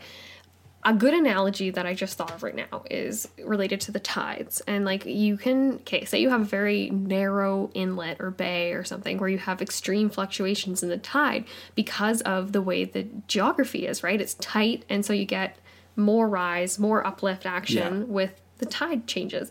As opposed to an area that's more open, more broad, you don't get that dramatic, or you don't get the perception of how dramatic the change is, right? Exactly. So that to me, again, lends itself to, say, in the Chinese legend, almost seemed like it was more like an ongoing nuisance. This is just getting worse and worse and worse, but it's not like it's all of a sudden like catastrophic, the entire civilization's wiped out, as would have been the case around the coastal areas of the freshwater Black Sea area before it was the Black Sea. Exactly. Right? Okay, so that, again, I feel like this is all very compelling. In that. I feel like it is too. And to touch, like you mentioned the Black Sea again, I wanted, before I move into this, to the North American legends, because that's the next stage we're going to touch on here, but just this idea of when we're looking so far back in time, that the idea of a flood lasting for 40 days or 150 days is a blip on the scale, right? The idea of when did this flood happen versus this flood, if they're 400 years apart, when we're looking back 10,000 years, that's basically happening at the same time, more or less. Like when you look at it on like a timeline. Exactly. You know what I mean? And just the regions themselves would account for the differences, exactly. Right? The flow of water. So there may very well have been various catastrophic floods, not necessarily happening at the same time, but all involved in similar... The same reasons. The same reasons, exactly. Exactly. Same and if causes. one happened 400 years earlier, and there was sea level rise and catastrophic whatever from that, and then another happened, right, like 400 years later, there's still the remnants of that first flood happened, like, right? Still high sea level, still water where it wouldn't have been before, potentially. Exactly. And then you get another one, and another one. Tsunami over here, and then flood what if, over there. again, on top of that, right, what if these cultures are isolated, but then hundreds of years later, it's like they come into contact, they have these mutual myths about a great flood, and then it roughly matches up. Like you said, like maybe it wasn't the exact, but when you're looking at it from the past, it's like, oh, that happened to you guys hundreds of years ago. That happened to us hundreds of years ago. It might have been 300 years ago versus 400 years ago, but it's still hundreds of years ago, and therefore they can make that mutual connection. Exactly. I'm not saying that actually happened, but it could be a possibility too. Well, I think... And again, greater consolidation of the legends and greater authenticity piled onto them because of that. Definitely. Absolutely. So, okay, let me talk a little bit about some Native American legends then, because again, we're way further across the pond here from the Mediterranean, where we started out talking about these. And they're really interesting, but there's a million of them. I'm not going to talk about all of them. I just want to list a few here just to give some perspective, right? So, like, there's Algonquin stories about the legendary flood caused by slaying of evil water spirits. There's Micmac legends about the flooding of the earth caused by the weeping of the sun. Ojibwe legends about the cultural hero rebuilding the world after a great flood. Does that sound familiar? Yep. Cree legends about flooding and the renewal of the earth. Again, same premise, same message as with the Noah flood and the Genesis flood. Yeah, rebirth. Let's see. I mean, and the list goes on and on. What I wanted to touch on was a particular Salish great flood myth, and the reason is because the Salish coastal peoples are from BC, all down through the Oregon and Washington coast, but are... close to us here. Close to us, yeah. Lots of varying different language groups and sort of subgroups within the Salish peoples. But this was specifically a story about Mount Cowichan, which is on Vancouver Island. That's where family lives. And right in the neck of the woods of Amber's family. So we thought it would be cool to mention this one. So essentially, it basically goes that obviously long before missionaries, like Amber's been saying, had the opportunity to impose any other type of message or story, there were already these Noah-like flood legends in the Cowichan Valley. So cool. Basically it goes along the lines of that the people quarreled because hunting territories and food was becoming scarce. So very much like the story of Noah in the movie, like humans were starting to turn on each other. Things weren't lack of resources. Great. So, yeah, that's interesting. So people were skilled at making fine canoes and paddles from cedars and clothing from baskets and from bark. And in their dreams, wise men would basically tell them of the future, very similar to the Noah story. Like, they would have bad dreams that kept coming to them over and over again. And these dreams warned these, higher ups in the village of a great flood. Exactly like the Noah story. Very cool. So this troubled the wise men in the community, and they found that they had all dreamed the same thing. And then the rain starts to come. So the rivers start to rise. Obviously, this is something very real, right? They were very much afraid and called a council to hear about all these dreams and what they could do to try to deal with it. So they decided to come together one day to build a great canoe, by a great raft, by tying their many canoes together, and they were skilled canoe makers. So this was their solution. Some of the people agreed, but others in the legend laughed, didn't agree with what they didn't believe that it was coming, right? Didn't believe it was real, a real deluge, so to speak. So, but anyway, very much like the Noah story again, some people build it, some don't. They work over many, many years to fashion these canoes together. And during that time, people were working on the raft. Those who did not believe in the dreams were basically idle and laughed at these people. Soon after it was ready, the raindrops started to fall even more so. The rivers overflowed, the valleys were completely flooded, and the people climbed to the top of Mount Cowichan to avoid this great flood, because soon they would be underwater. But again, those who had believed in the dreams took food to the raft, and they and their families climbed in as the waters rose, and the rest did not.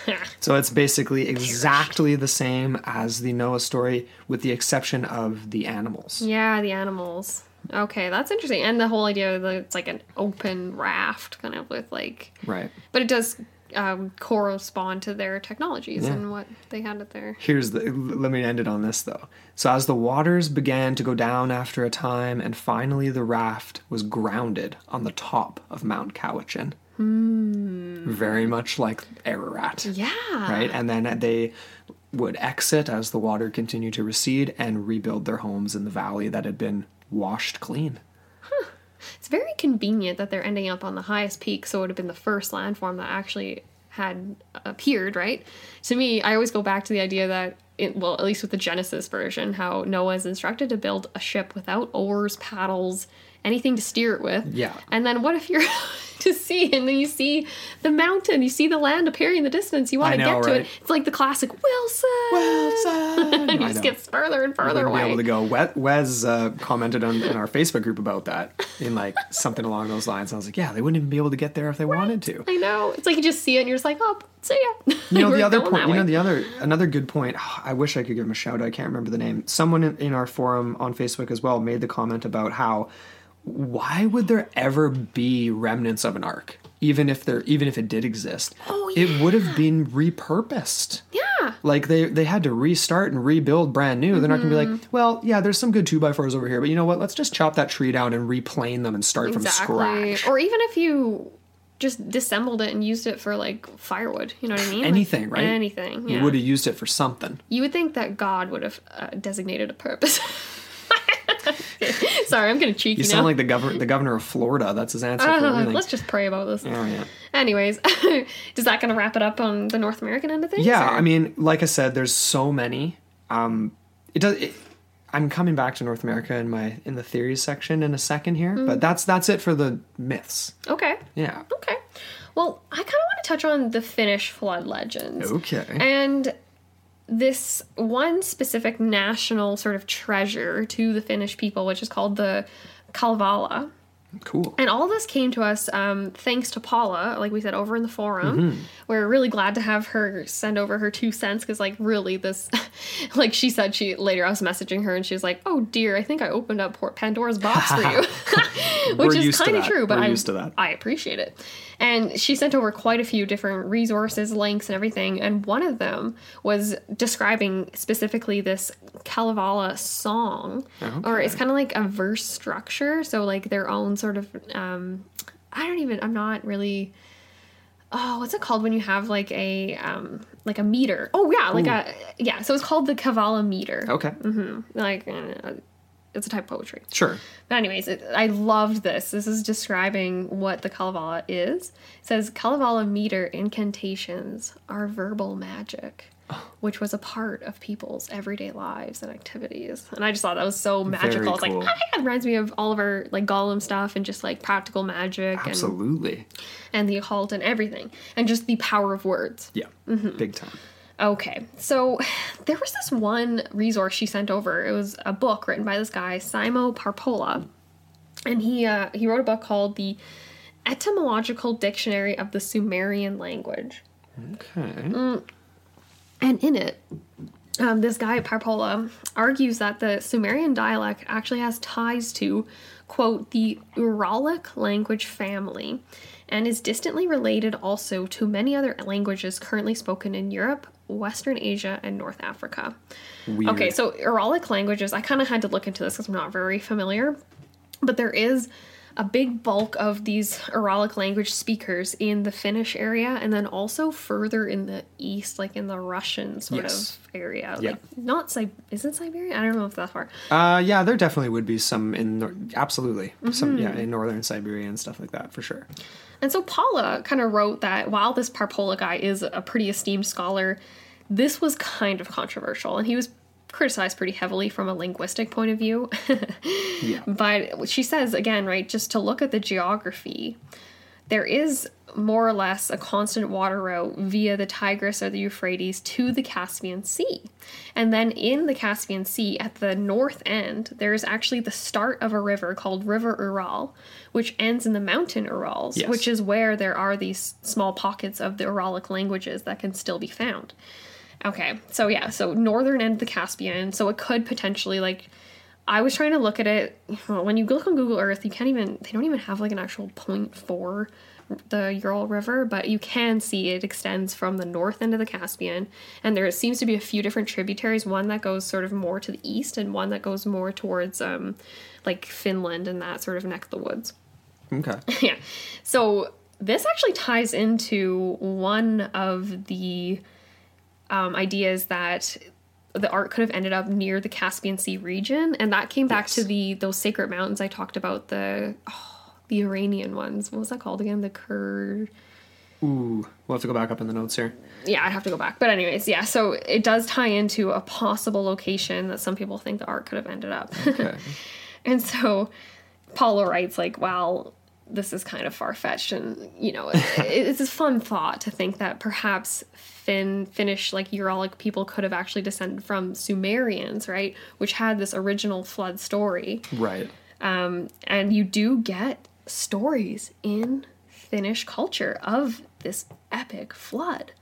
And, okay, so let's get into some of this. Okay, Yeah, this is okay. really cool. They've got Finnish flood myths and creation myths. All right, Sweet. so I want to get into the creation myth first of all, because this ties into what you were talking about with the Tiwi people. Was it the Tiwi? And they had the woman with the Yeah, islands and stuff. swimming and, through, yeah. Exactly. Okay, so this creation story includes the idea of the earth being made by a woman named Ilmatar, who is actually the daughter of the heavens. And this is me. I have a very primary grasp on this. I'm not an expert by any means. But anyways, so the story goes that this girl, the daughter of the heavens, came down to swim in the waters below heavens. So at this point, there's only the heavens and then the water below. Okay. After swimming for about 700 years, a bird comes to her and lays 6 eggs on her knees. And it's kind of weird. It kind of goes that, like, there was some sort of heat being produced by the eggs or between her knees or something. Okay. And eventually her knees split open and the eggs fall and create the earth and the sky. And these are created by the two halves of the shell. So you get earth, sky, and then the sun is actually the yolk, and the moon and the stars are the embryo. Okay. And so what does this speak to again, right? This is a very maternalistic view of the creation of the world, right? The knees Very splitting. much so. Very much like a birth scene there. Absolutely. Mother Earth, so to speak. Yeah. And then also included is the story of the first man, and oh my gosh, I'm just going to refer to him as Vainamoinen, even Close though there's a enough. million different punctuation things in there. I'm not going Accents. to worry about. And he was essentially created by Ilmatar, the same daughter of the heavens. Yes. And this first man, his father, is the sea. I thought that was cool, right? Because what else Okay. could it be, really? It's Right. the mother and then the sea. Again, right, this whole embryonic fluid, water, kind of whatever. Yeah. So Ilmatar is essentially responsible for the creation of land out of the seas, and she kind of contours the shapes with her footsteps, and she also creates this first man. But then, this man, Vainamoinen, swims to reach a land, but this being sterile, he asks for the help of the great bear celestial, which I'm not even sure what that is. And then a boy named Sampsa Paravoinen is sent to him, and he sows the flora onto the ground. So it's almost like the creation of the Garden of Eden. Okay, yeah, totally. Which is kind of cool. But then, so that was kind of like this first sort of myth. There's a lot of stories with this Vainamoinen kind of person. But looking at the flood myths in particular, you find one that describes how there's like this flood of blood, Ooh, blood. which immediately jolted to mind that Alt J song, Oh, yeah. Flood of Blood. Anyways, and there was a quote here. It's this is from one of the myths of Finland. I don't know which one exactly, but it says here, like a river now runs the blood, like a stream is the bleeding, covering the berry twigs, hiding all the heathers. Interesting. Flood of blood. Love that. I don't know. I just love that so much. Very cool. I actually asked her to look around and kind of dig around for me about that because I don't really know how this ties in, like what the reason for the blood would be. But there was reference to this one story of this Wainamoinen guy and how he injures himself and creates this flood of blood from his ankle, I think it was. Well, if you recall in the Noah film version too, there's in his vision, he's standing in blood. Oh, yeah. Oh, my God. That's very true. So there's another interesting crossover That's potentially. very true. Apparently, in Scandinavian and Samoyed mythologies and stuff, it can be water that covers the earth, but sometimes it's this blood. And what they interpret this as is like it's the blood that's considered to be the first blood of sacrifice, which had to happen to connect together all the peoples of the earth. So I guess that kind of answers my question about the blood. But again, where's this blood coming from? Yeah, whose blood is this? I don't know. Apparently, though, in Scandinavian and Finnish myths, the death of the old world is connected to the death of giants. So we got another sort of harkening back Mythological to... connection here. Love it. What are those giants called again from the giants of the biblical... Forrest always talks about them in Astonishing Legends, and I'm always like...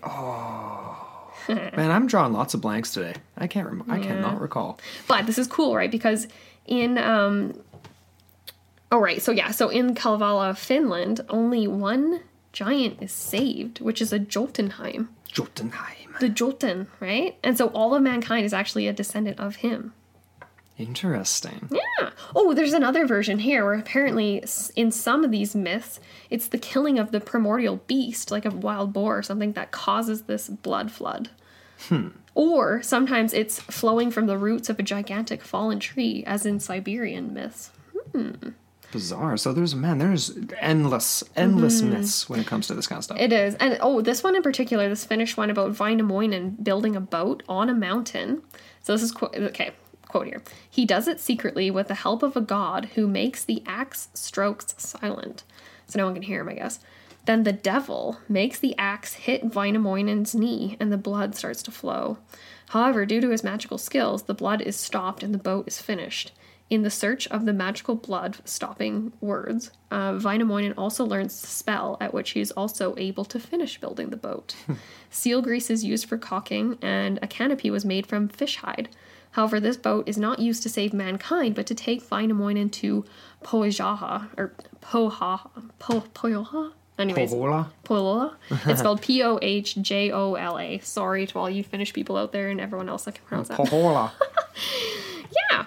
So that's cool too, because there's another story that actually connects this Wainamoinen character to another flood story, where essentially he lands on the new shore, which is the lands of Pohjola. I'm going to say Pohjola. That makes most sense. Silent J, right? Yeah. Sure. And then this is where, again, mankind begins again.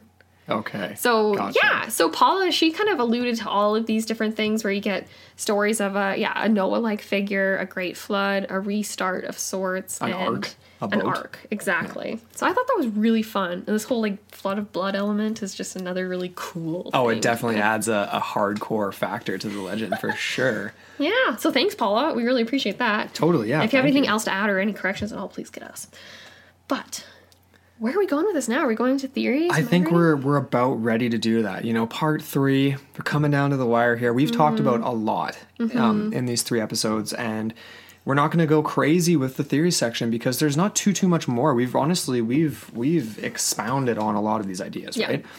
But essentially, again, just to reiterate, one of the main cruxes of this is the idea of, did this all happen at the same time or in and around the same time? Because that would make for a global deluge, right? That would make for this global flood. That is very real, and these characters could be real.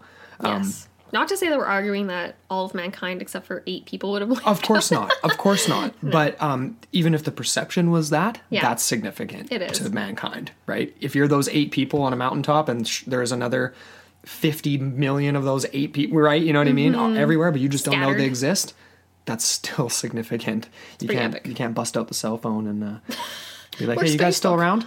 But I did come across some really cool evidence in North America that I wanted to talk about. So There was this guy by the name of David Montgomery, who's a geomorphologist, so he studies landforms and how they basically came to be. And he makes references to two different things that are across the world. First of all, the first reference he makes is in Tibet, so I'm not going straight to North America. But this is where he got really interested in this idea of a great flood. So he was on this expedition in Tibet, and he's basically at this super high altitude, and he finds these very strange land formations, evidence of a massive flood high atop the Himalayas. And he thought, could this tie into both potentially Chinese mythology, Hindu mythologies, obviously local Tibetan mythologies of a great flood? But could this be evidence of this widespread Eastern belief in this happening, right? So much higher than ever expected, he found what he described as quiet water deposits on a massive scale. So flat terraces, large mounds of gravel, basically what you would find as sediments underwater, right? So not remnants left by a raging river, but remnants left by quiet water. It's like resting water. Resting water. So either massive glacial lake that burst through, like we've been talking about in other potential scenarios, that in a localized deluge inundates the whole thing, right? Yeah. But what I found most interesting about his trip to Tibet was that at the end of it, he was talking to monks there that believed in this great flood, and they're looking at the same geological evidence he's looking at, but they view it completely differently because they're not scientifically trained, right? Okay. But his perspective was essentially that science and myth are really just two sides of the same coin. Yeah. It really is just comes down to your perception. Oh, perception is reality. Exactly. Where I feel like that's what this whole series has been about. Right. Anyway, so he would go on to be super fascinated in similar type evidence in North America. I ended up pulling it from a different article. This is from National Geographic, written by a guy named Glenn Hodge. Hodges. Shout out to Carl Hodge, our old poli-sci professor. Carl! That's where I pulled that from just now. Did you know that Carl from The Walking Dead is dead? Sorry. He died in that show. Anyways. In the show? Oh, wow. Rando. Anyways. Anyway. Okay, so this is from National Geographic. This is insane, you guys. So in the middle of eastern Washington, essentially in what it would be a desert that gets 8 inches of rain a year, stands what was once the largest waterfall in the world. So 3 miles wide, 400 feet high, 10 times the size of Niagara Falls. This was absolutely massive. So plunges into pools at his base that were enormous. It suggests an immense flow of water, and today there's absolutely nothing. So 16,000 square miles where there's hundreds of other dry waterfalls, canyons, without rivers that would have actually been able to carve them out. This is Washington. Yeah. Hey? I'm thinking like Utah. There's a lot of like formerly glaciated and watered landscapes There's some that are now interesting completely stuff dry. there too. And again, very much like in the Tibetan region, mounds of gravel as tall as skyscrapers, deep holes in the bedrock where entire city blocks could get swallowed up. Jeez. Insane. Countless oddly placed boulders. That to me speaks to glaciation. As the glacier melts, it leaves these. It does. All these different sized rocks as they were kind of were accreted into the original glacier. Right. So, but again, that can be misleading because we've got boulders placed by glaciers potentially, but then you've got other areas where there's weird land formations where the effects of water could have happened more quickly. More rapidly. You know what I mean? Yeah, I'm curious. Like, how is he dating this? Like, where does he have a date? Well, let me just keep going. Sorry. So, I'm okay, so rushing. basically, I'm gonna come back. Okay, so I'm going back in time here to 1909 because this is when all of this Let's stuff hop in the DeLorean. that Glenn Hodges is writing about modern day was first sort of started to be speculated on in the early turn of the century. Okay. So there's this guy named Harley Bretz. He was a Seattle high school teacher, and he ended up, he was super fascinated with these land formations. He visited the University of Washington to see these geological surveys to try to get an idea of what the hell is going on here. He would eventually get his PhD in geology from the University of Chicago because he was so interested in this stuff. And he would go on to study this region called the Scablands in eastern Washington. Basically, the only possible explanation for these strange formations was that there had to have been some sort of a massive flood, is what he came to the conclusion of. His critics there's a lot of people against him, but a lot of people supported what he was saying too. This was a quote from him. a debacle which swept the Columbia Plateau, ripping soil and rock from the landscape, carving canyons and cataracts in a matter of days.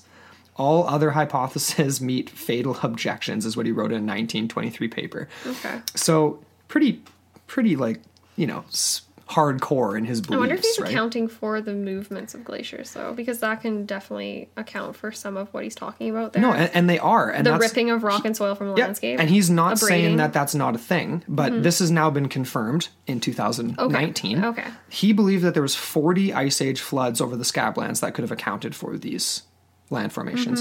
It's now been proven that there was actually 80 massive deluges that happened over this period. Okay. From basically, ice melting, reforming, of just through these periods of glaciation. Sorry, these Scablands in particular, are these in Washington? Eastern Washington. In Washington, okay. You got it. Because I'm just trying to imagine It says ending roughly 13,000 years ago. So that's, again, the last ice age, melting, whatever. Because he does mention the Cordilleran ice sheet. Obviously, he's well familiar with that. I'm trying to imagine how far south that ice sheet extended. And again, right, if the landscape he's talking to would have actually rested underneath that mile-long sheet of ice, or if it would have been outside of the sheet of ice and then experienced the flood waters from that sheet of ice. You know what I mean? Right. So it would have been like, was it covered in ice or was it not, is kind of my question. Does it matter? It kind of does. It kind of does because then it would be a case where, yes, you are getting not a marine, so you're getting a watered landscape. So underwater landscape that's forming underneath of a glacier versus, say, a deluge coming in the form of like a great tsunami wave coming down at you kind of thing. You know what I mean? Okay, but that's exactly what he's describing happened. So basically saying that this would have been a very similar situation to the Black Sea, where is essentially an ice dam being created, right? Where would the dam have formed? So these meltwaters would have been formed in the mountains and then eventually released, like with debris and everything else being built up into it. So it's like essentially like so this is, I'm just on Wikipedia now just to try to get some more perspective on the description. So cataclysmic floods repeatedly unleashed when large glacial lakes were repeatedly drained and swept across eastern Washington down the Columbia River Plateau. So between 18,000 and 13,000 years ago, some even argue even more recently, which would put us right in the area where the ancient indigenous populations of Washington were chilling, doing their thing. Like we've talked about these Silks people being around the Okanagan Lake, so like, 13,000 That does answer ago. my question then, because originally what I kind of had pictured in my head was like a great freaking ice sheet on everything. But at this point, it had already receded. It wasn't a big ice sheet covering all of North America. It was literally just in the high up mountainous areas. And as they were melting more and more is when you get these floods. So that's why you're saying that there's like been 80 floods. Yes, exactly. Okay. And when these would have happened, each individual floods, the description from this Nat Geo is essentially that Portland's skyline in Oregon and all of the rest of eastern Washington would be completely submerged by floodwaters. So floods of epic proportion. Be it like Portland is a big city. Say. Let's just say that. Okay. I don't know how tall the tallest building in Portland is, but that's pretty catastrophic, right? That's so pretty if cool. you've got this happening over in North America, you've got something similar happening in the Black Sea, whether they're within hundreds or thousands of years of each other, we've tried to nail down. It's pretty tough. It is. Then you've got other indigenous myths from other coastal peoples in North America and other places in the world.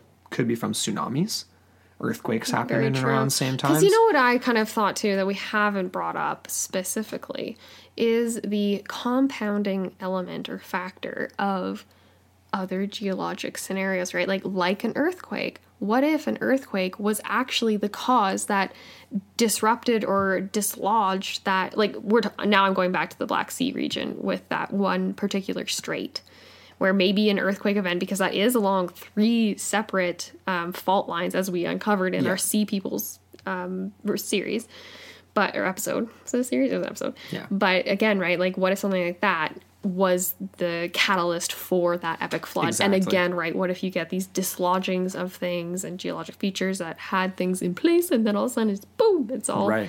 It's just like, Exactly. It's like Pandora's box. It really is. And what we've got here now that we're down to the end here, folks, is essentially proof. We've given you guys proof that these massive catastrophic floods did happen.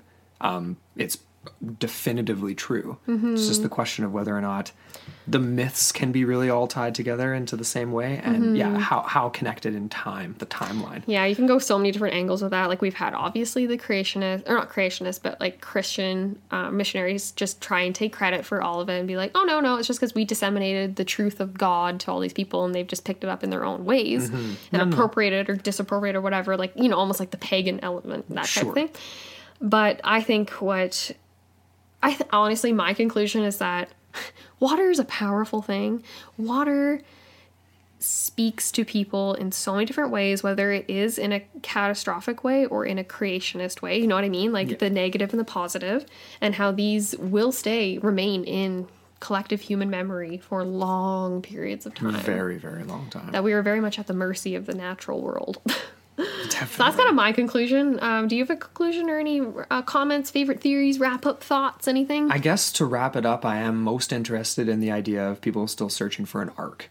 And today we talked about this, there possibly being some likely locations of a potential ark that people just haven't really looked at, or that we don't get in the documentaries and we don't get in these search stories, of the right? world, the others, the Iranian one, the Armenian folk herders that are basically saying that it's up there still. Exactly, it's there. Right? Oh, and there was another one that we didn't actually mention, but I can't remember if it was the Armenians or somewhere else, but there was these local tribesmen that essentially said that the ark is there, but it's meant to be unseen. It's not meant to be found, right. Therefore it remains hidden. You know, it's funny you say that, because I was actually going to bring that up, this idea that, even if, it could be, well, there's that too. But just this idea that it's sacred, right? Like, so that, these very remote peoples that do know of it don't touch it because of that reason. I think that that's interesting. But the question of it being the Noah from Genesis or a different figure, that's what's interesting to me. If we do end up finding an ark or evidence of one, obviously it's going to get latched on to the Genesis story, even if it is from something so different. Just the power of people writing history down, you know what I mean? Even if it is just made up, Yeah. And it's really hard to say one way or the other at this point. I really want there to be an ark. I've never been a religious person. I am not. I'm agnostic. But I do want... Would you want to go visit Mount Judy with me? 100%. Mount Judy. Apparently there was actually a monastery that was built by a Christian sect. They're called Nestorians. And they've referred to this monastery as the Cloister of the Ark. And it is on Mount Judy. So really? They built it in the early 1900s. Wow. Actually, it might not be there anymore. I don't know. I wonder. I'll have to check in on that. Do a little follow-up. It's been a little bit rocky in that region. But honestly, at the end of the day, I believe that there was a global flood in the sense that a lot of these happened at the same time. I believe that all of these stories are products of human interaction with glacial melt periods. Absolutely. That's my 2 cents. Which is crazy, because that is the end of the... That is such a long time ago, right? This isn't an era when we didn't think people should be connected with certain other groups or trade, you know what I mean? Like, there could have even been some transoceanic contact involved in these spreading of myths together, right? Really? You're know. going there? I'm going the exact opposite. What? I'm not, I don't think any of that, Greg, because then it kind of lends itself to the idea that these aren't, they don't have homes within the cultures that they're in. No, like, of course they do. But inevitably, 10,000 years ago, when you have a group spread and then they end up communicating and talk about their mutual histories and stuff, and then they realize a flood happened there, a flood happened here. There's correlation. Oh, so you're not saying... There's correlations to be made there. I thought you were saying that these are the same stories being picked up by different cultures. Well, no, although we did make that argument at the beginning, right? Inevitably, that was the case for Sumerian to Babylonian to Genesis. That's one version. Yeah, right? Exactly. Mm-hmm. So I think that's probably a good place to end it then. I think so, too. We want to know what you guys thought of all this. We're coming down to the end of a novel-length series. He's seemingly looking back at the thanks notes for now. sticking with us, guys. We really appreciate it. And shout out to our producer, Charlene Ramler. Thank you so much for all that you do and all our Patreon supporters. Yes. And you can visit us over on our Patreon page and check out what we do. We'd love for you to join us, patreon.com/Into the Portal. Where else can you find us, Amber? Well, we're always on Twitter at Into the Portal 1, as well as our Instagram, Into the Portal Podcast. Come and check us out on the forum. We've had a lot of fun conversations happening over there, and a lot of active people that love to put in jokes and comics and all sorts of fun stuff. It's pretty sweet. I really enjoy it. And that's basically that.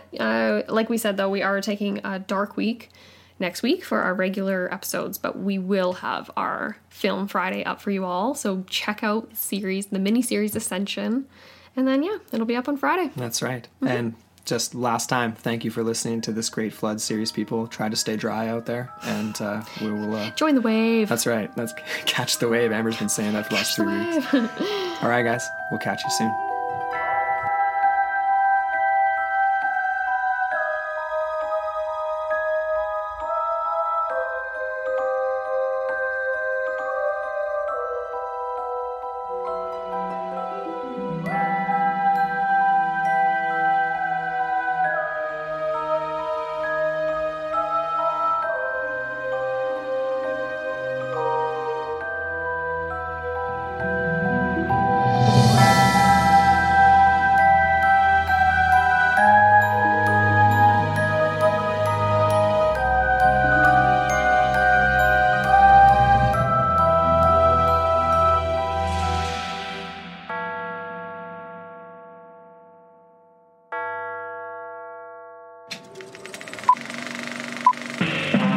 This was a podcast from the Podfix Network.